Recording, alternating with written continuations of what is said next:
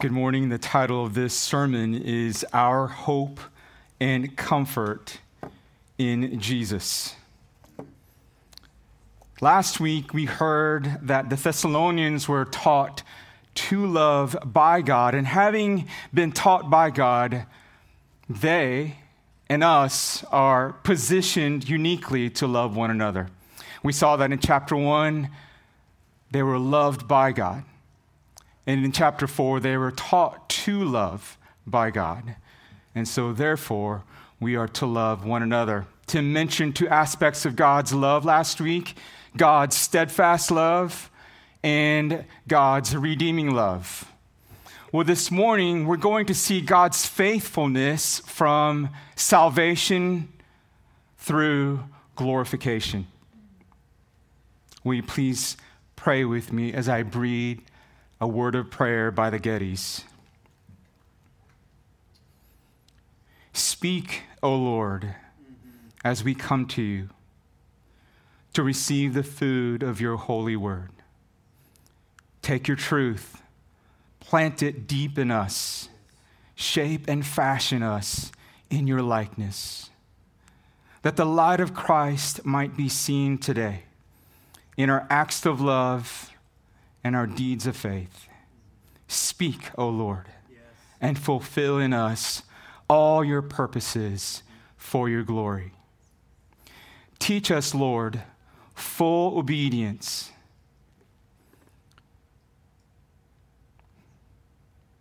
holy reverence, true humility.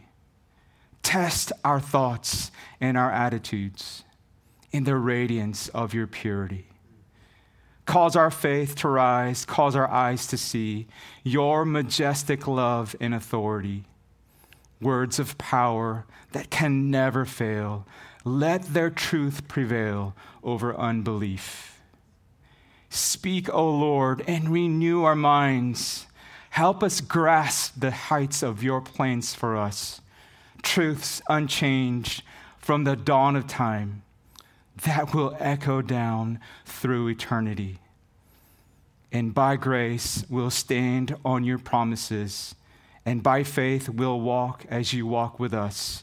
Speak, O Lord, till your church is built and the earth is filled with your glory. Amen.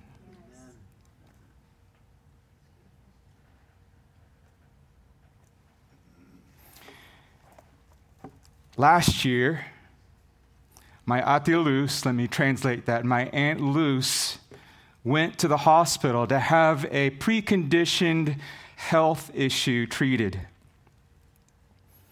Shortly after that, she came home with coronavirus symptoms.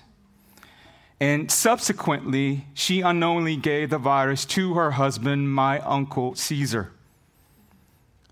Uncle Caesar succumbed to the COVID virus on the weekend of Mother's Day. A couple of days later, my Aunt Luz also passed away due to the virus. Personally, this hit close to home. I can't imagine the bewilderment of my cousins as they processed the death of both of their parents and as they planned for a double funeral. And because of travel restrictions and, of course, COVID concerns, we were not able to grieve with them in person. On February 28th of this year, we celebrated Melinda's birthday. My sister and my brother Joe and his family came over to celebrate with us. If there's a picture behind me of my family, if you don't know Joe, he's my brother next to me. It was a normal birthday celebration with food and fellowship, and while we were planning this, we were asking, you feel okay? Yeah, I feel okay. You guys feel okay? Yeah, we feel okay. Let's get together.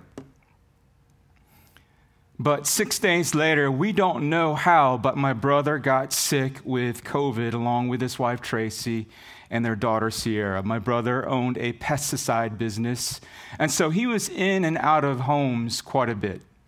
But it was also during this time that his church had some COVID upticks. I think at the same time, our church had some upticks in COVID as well. After a few days of being sick, his wife Tracy and his daughter got better, like most of you did when you got COVID. But my brother Joe got worse and worse, and so he drove himself to the ER.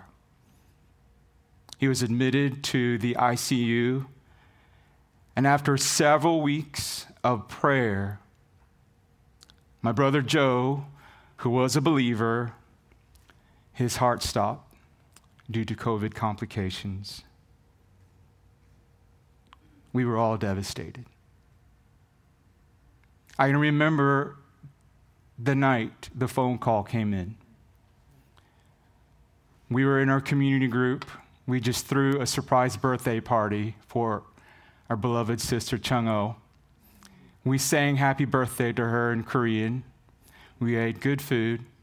I just sat down to eat a slice of cake when the phone call came in. I thought it was odd because up until then, we've been getting updates via text, and most of all, a lot of them were good updates, but there were always complications. But a phone call? I heard the voice, Alex, your brother Joe passed away.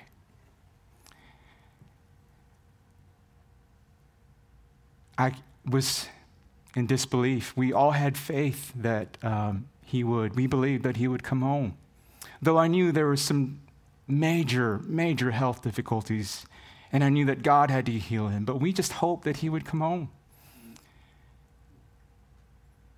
In a celebration atmosphere, how do I tell my sister? God sovereignly had my sister join us that evening. I remember she was talking with Cricket, and I waited and waited until I could get a word from her, and I managed to pull her out of the home. And when she heard, she wailed loudly. The McGill's neighbors were outside. They heard as I ushered her into my car and as we drove to the hospital. According to the CDC data tracker, in the last 30 days, the number of COVID cases exceeds 33 million. And the death toll is at around 592,776 in the U.S. alone. Church, can you imagine how much grieving our country has gone through lately? For the unbelieving world, they grieve with no hope, but for Christians, we grieve differently, don't we? We grieve, but with hope. Something similar happened to the church in Thessalonica. The church had experienced the loss of death within their community. And they also went through a season of bewilderment after Paul mentioned the coming of the Lord Jesus in his letter of the Thessalonians in chapter 3, verse 13. The church was bewildered because they were thinking, if the Lord was coming, what would happen to my loved ones who had already died before his second coming? They thought they were at a disadvantage. Well, Paul had written this section of Scripture to correct that wrong thinking. Apparently, after only a few weeks in Thessalonica, Paul, Silas, and Timothy were forced to leave abruptly. We see this in chapter 2, verse 15. It speaks of how they were driven out. Verse 17 speaks of how they were torn from them. So this left the new believers with some troubling questions, such as what is the fate of all of our loved ones who had died before the return of Jesus? Think about it. You are young in your faith, and you heard the Apostle Paul mention that the Lord is coming, and it sounded like it was imminent. Now, you've got these loved ones who have died, and you automatically think, wow, what's going to happen to them? Perhaps Paul didn't have the opportunity to teach them the doctrine of resurrection. Perhaps this is why Paul, Timothy, and Silas most earnestly prayed night and day so that they can see the Thessalonian church face to face and supply what was lacking in their faith. Chapter 3, verse 13, or verse 10. Well, for us today, church, Trinity Community Church, we have the full revelation of God's word. Therefore, our hope and our comfort can be found in Jesus. Here's the driving theme of this sermon. In the face of death, our hope and our comfort are found in the second coming of the Lord Jesus. Therefore, we are to encourage one another with the word of truth. For the unbelieving world, in the face of death, they grieve, but without hope and comfort, because they don't believe in life after death in Christ Jesus. But by the mercy and grace of God, it is different for the church because of Jesus and the good news of the gospel. We grieve, but we can find hope and comfort in Jesus because of what he has done on our behalf. If you're taking notes, I only have one heading for us this morning. It's this: Jesus is our hope and comfort for those who have died. Would you look with me at verse 13? But we do not want you to be uninformed, brothers, about those who are asleep, that you may not grieve as others do who have no hope. Here, Paul circles back around the doctrine of resurrection. He didn't want the Thessalonians to be uninformed about the doctrine of resurrection. While others outside of the church, the unbelievers, grieve without hope for those who died, Paul wanted to comfort the church in Thessalonica, this young church. And so how does he do that? Well, let's look at the word asleep there in verse 13. The word asleep in verse 13 is a euphemism for the word death. So for us today, we don't use the word asleep for those who have died, right? We don't use that kind of language. For Paul, I believe in the context of the resurrection, he used the term asleep because for believers, death is as good as a night's sleep. But the reality of death is grieving, isn't it? Paul didn't say, do not grieve. He said to grieve, but with hope. Grieving is a natural way of responding. It's a healthy way of responding to a death of a loved one. After a very late night in the ICU waiting room, after Tracy, my brother's wife, finally accepted that Joe wasn't coming home, we all finally went home. And I can remember the following day, early in the morning, when reality hit me really hard. I laid in my bed, quietly grieving and crying, and with my pillow wet, and as I sobbed quietly, our bed shook. Melinda comforted me with her embrace. Grieving is a healthy and natural way to respond in the face of death. Jesus, our Savior, grieved and wept when his good friend Lazarus died. But Christian grief should look different, right, from non-Christians who grieve with no hope. No, we grieve with hope.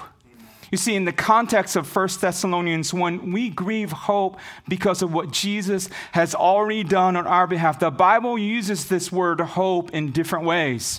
It can mean the expectation of something good, or it can mean a joyful and confident expectation of eternal salvation. which I believe that's the meaning of this word hope in the context of the resurrection. Therefore, Christians grieve, but our grieving can be mixed with sorrow, comfort, confidence, and even joy. Trinity, how can the Apostle Paul confidently proclaim verse 13? Why can Christian grieving be mixed with sorrow, comfort, assurance, and even joy?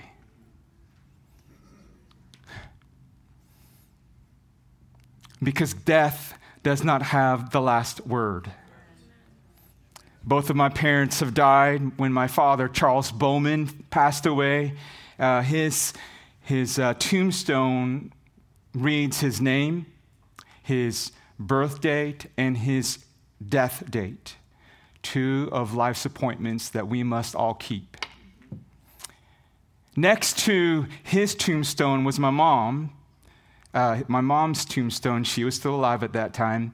And her tombstone read her name, her birthday, and a blank death day. After several years, she joined him and we added her death day. Now, Joe's tombstone is only a few feet away from theirs. When you look around the graveyard, there are as if scoreboards of tombstones that reads, "Death has won." But for Christians, death has not won. Why? Because we have the resurrection of life. John 5, verse 29. I like how one commentator observed verses 13 and 14. Notice how the Apostle Paul carefully worded verses 13 and 14. For believers, Paul described them as asleep. For Jesus, he described him as one who died. Jesus died a horrific death in our place to pay for our sins that earned our death. And because he sacrificed his life on the cross for us, he turned death for believers into sleep. So this is the good news of Good Friday and Easter Sunday. On a Friday, our Savior died for our sins. And on that Sunday, God the Father raised our Savior, Jesus Christ, from death to life so that our resurrection is made possible. Yes. Trinity, if Jesus has taken care of our death and our resurrection, isn't he also able to provide for our financial needs? Isn't he also able to heal our sickness? Isn't he also able to heal broken hearts and broken relationships? Isn't he also able to save our loved ones who don't know Jesus?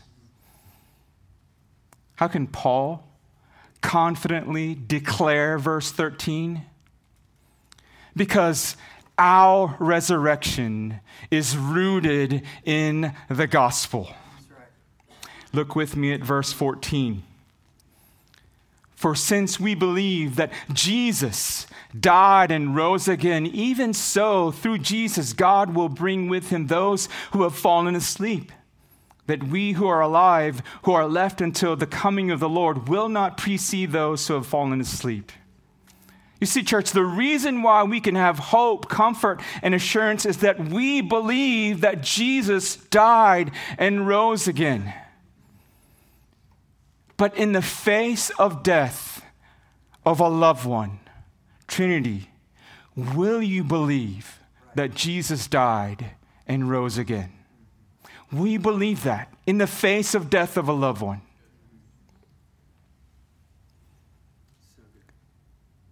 Church, how well do you understand the theology of suffering? Do you have a theology of suffering? Death will come to us all. I want to encourage us to have a good theology of suffering so that when death comes, we will be sustained through it in the face of death. We can have hope, we can have comfort, we can have assurance, we can have joy in the midst of grieving because Jesus died on the cross for our sins. Death could not hold him because God raised him from death to life, showing that his atoning sacrifice was acceptable on the cross on our behalf.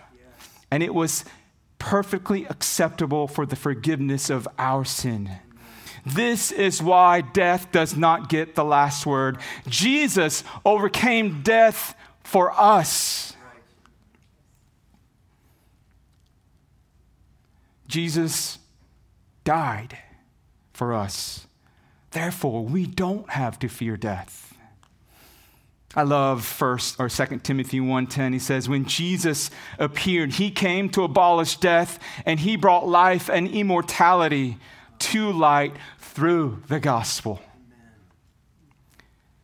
Paul used the word asleep for death because I think it helps us to understand better the doctrine of resurrection. When a Christian dies, the body goes to sleep, but the soul or the spirit does not. It leaves the body and it goes to be with the Lord. 2 Corinthians 5:8 says, to be absent from the body is to be present with the Lord. Do you remember what Jesus said to that thief next to him on the cross? Today, surely you will be with me in paradise. While Joe's body is here on earth, I believe that he's in heaven with the Lord in spirit. Verse 14 says that upon Jesus' return, God, through Jesus, will bring with him those who have died. Doesn't verse 14 give us so much hope and comfort and joy and assurance? For the Thessalonians, the loved ones who have already died, they before the second coming of Jesus, they thought that those that have already died were at a disadvantage. They were already with Jesus. And God will bring them with Jesus when he returns. I believe my brother Joe has an advantage over all of us. Yes. He's with the Lord. Excellent. Look with me at verse 15. For this we declare to you by a word from the Lord, that we who are alive, who are left until the coming of the Lord, will not precede those who have fallen asleep. Can you imagine how this glorious truth comforted the young church in Thessalonica? Church, my prayer for us as a church is that the word from the Lord, this word from the Lord, will give us hope and comfort when we face the death of a loved one. It will come. It will come. Verse 16 says, for the Lord himself will descend from heaven with a cry of a command, with the voice of an archangel, with the sound of the trumpet of God, and the dead in Christ will rise first. This speaks of Jesus' return. So when will he return? Nobody knows. And it's very wrong for anyone to set dates of when he will return. All we know of in these events is that it will take place in a moment, in a twinkling of an eye. 1 Corinthians 15:52. Theologians call these events the doctrine of the imminent return of Christ. And by definition, imminent just means that it's about to happen any moment. This truth should give us hope, comfort, and assurance. However, some fear that those who are still alive at the return of Jesus will miss it. Some take the phrase caught up in verse 17. If you look at verse 17, you'll see the phrase caught up to mean rapture, which is how it's translated in the Latin Vulgate translation. I can see how this can cause fear in other people's lives because they take that rapture as a secret rapture. Therefore, in verses 16 and 17, instead of the Lord's second coming, which is what's in view for that interpretation is it's a secret rapture. And so can you imagine thinking, if it's secret, am I going to miss it? But I want to encourage those of you who might be in fear of missing the rapture. The way our text reads with the three sounds, especially the trumpet of God, I believe the return of Jesus is going to be public. Amen? Yes. Now, that's just me. I'm not saying that I'm completely 100% right on that. I don't have any doctoral degrees. I just have the Word of God and the Spirit of God. But it seems like the text reads that way. But we'll proceed in that same direction. We live about 3 miles from a railroad track. And sometimes I awaken at night to the sound of the train going by Port St. John. Now, if a train 3 miles away can wake me up, will the trumpet of God wake up everybody? I think the text says it'll wake up the dead, right? That's just me.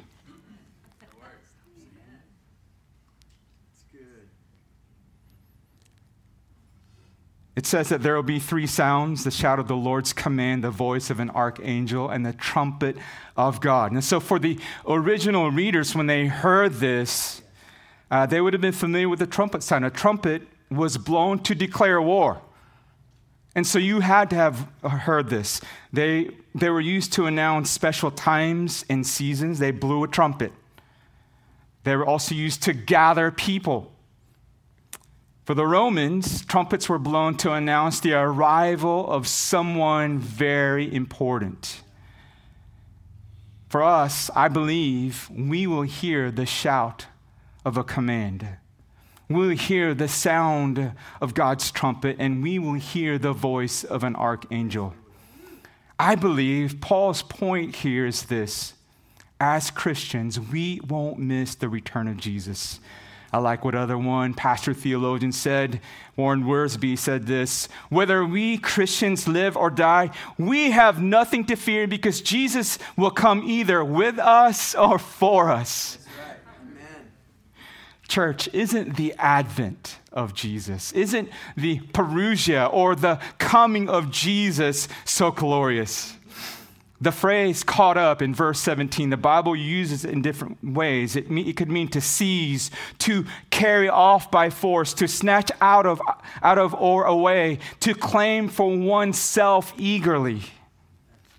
Therefore, church, when we hear the sounds of the Lord's return, the dead in Christ will rise first, and then we who are alive will be caught up with them in the air.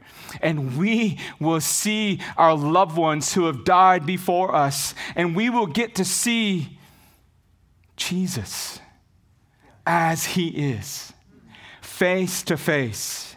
Amen. That's right. And we will become like him. 1 John 3, 1 and 2.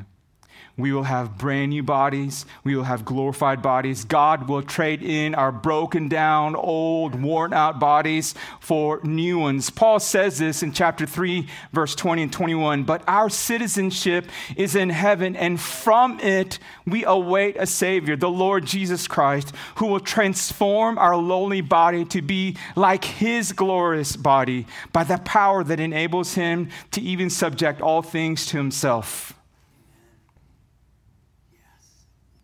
What a glorious day. Yes. What a glorious reunion. We'll get to be with our Savior and our loved ones. We are, church, a forever family. Yes. We're a forever family. And I love that. I love that. Since the return of Jesus is inevitable and imminent, we should live every moment of our lives in expectation of his return. But the challenge for us today, church, in these days, is how are we living expectantly? We've got to move on. Verses 16 and 17 are referred to as eschatological passages. Eschatology is a fancy word. I'm not sharing that to sound like or look like I'm intelligent. I'm far from that. It's just my responsibility as I preach and teach the Word of God. This is an eschatological passage. Eschatology just really is just the study of the end times, or when Jesus will return. And so without getting into eschatology, which is a widely debated topic, I just want to let you know that there are different views. Again, we're not going to get into it. I'm going to try and pronounce this correctly. There are 4 different views of eschatology. That's why it's widely debated. We have amillennialism, historic premillennialism, we have dispensational premillennialism, and postmillennialism. Here are a couple of books that I can recommend to you. This is where you can read about the 4 views. This is work from 4 different authors arguing for different positions. This one is called The Bible and the Future by Anthony Hoekema. This one's really good. I've enjoyed reading this one. Now, I can imagine that some of you, your eyes have just glossed over in confusion.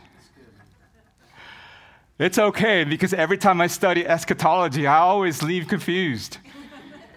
I do, and I still don't have a solid position.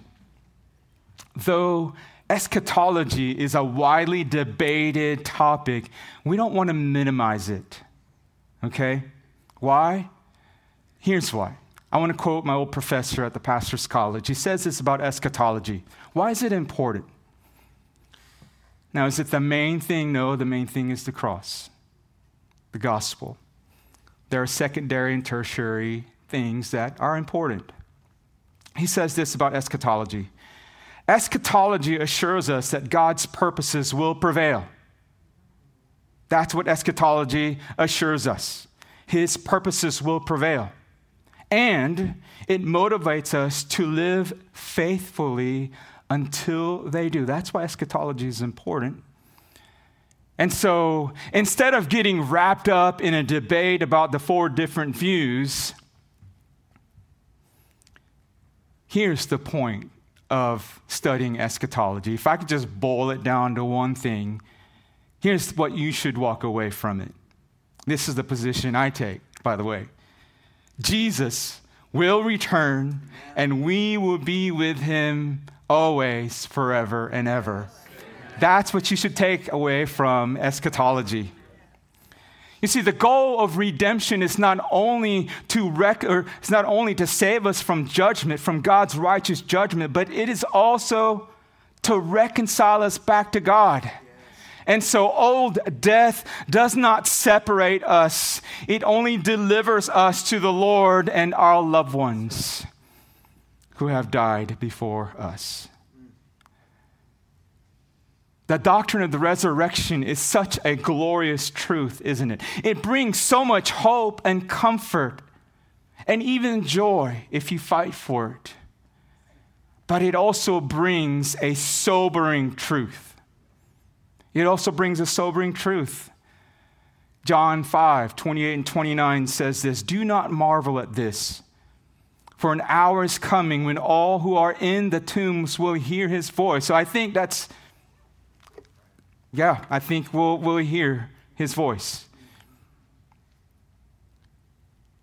For an hour is coming when all who are in the tombs will hear his voice and come out. Those who have done good to the resurrection of life, and those who have done evil to the resurrection of judgment. Scripture tells us that there are 2 types of resurrection.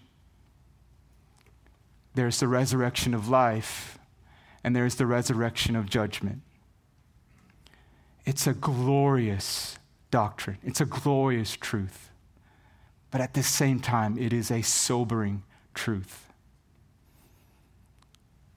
The resurrection of judgment, church, should remind us as a body of Christ to be on gospel mission. Why? Because there are still those whom God has chosen to be his children who have not yet heard the gospel and have not come to saving faith. Church, we are called to proclaim the good news of the gospel. How are we doing in that? How are you? How am I? How are we making an impact in our community for Jesus?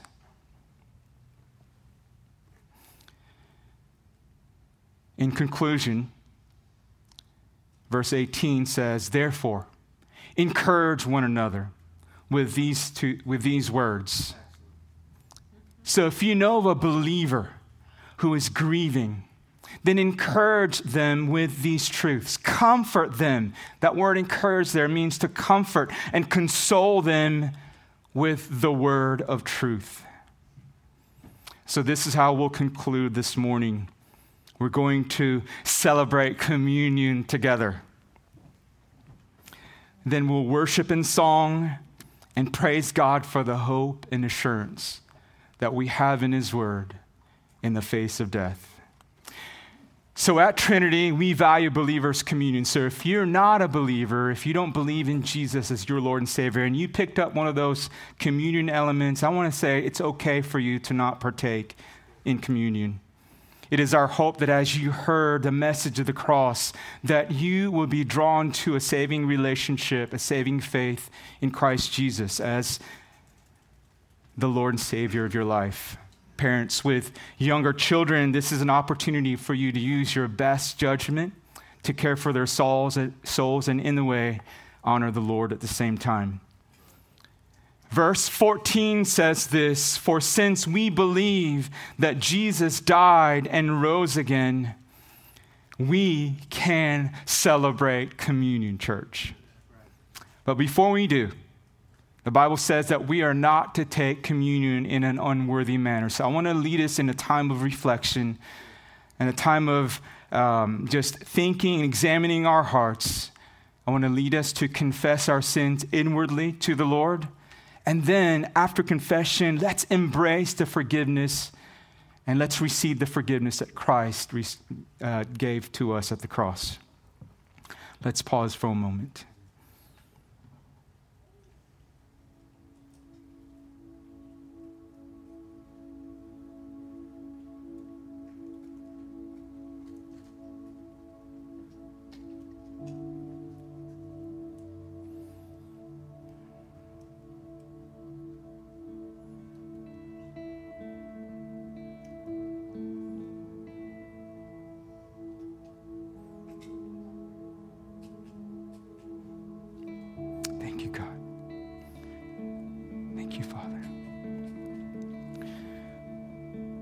Will you please hold the bread?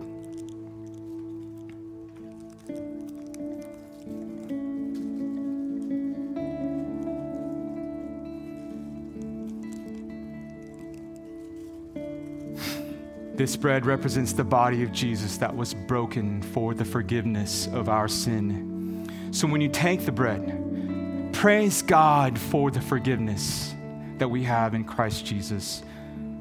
Let's take the bread together.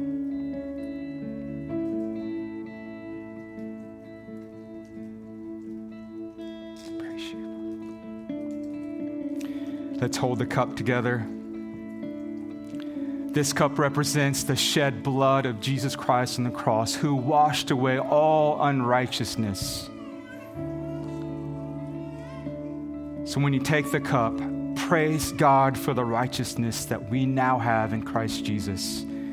Please take the cup.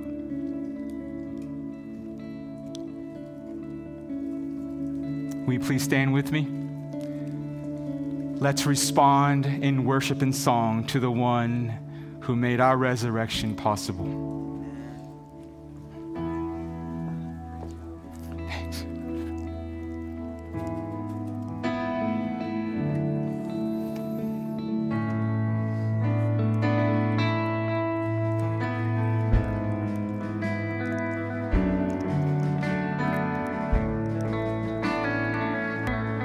God has not destined us for wrath. Thank you, God. But to obtain salvation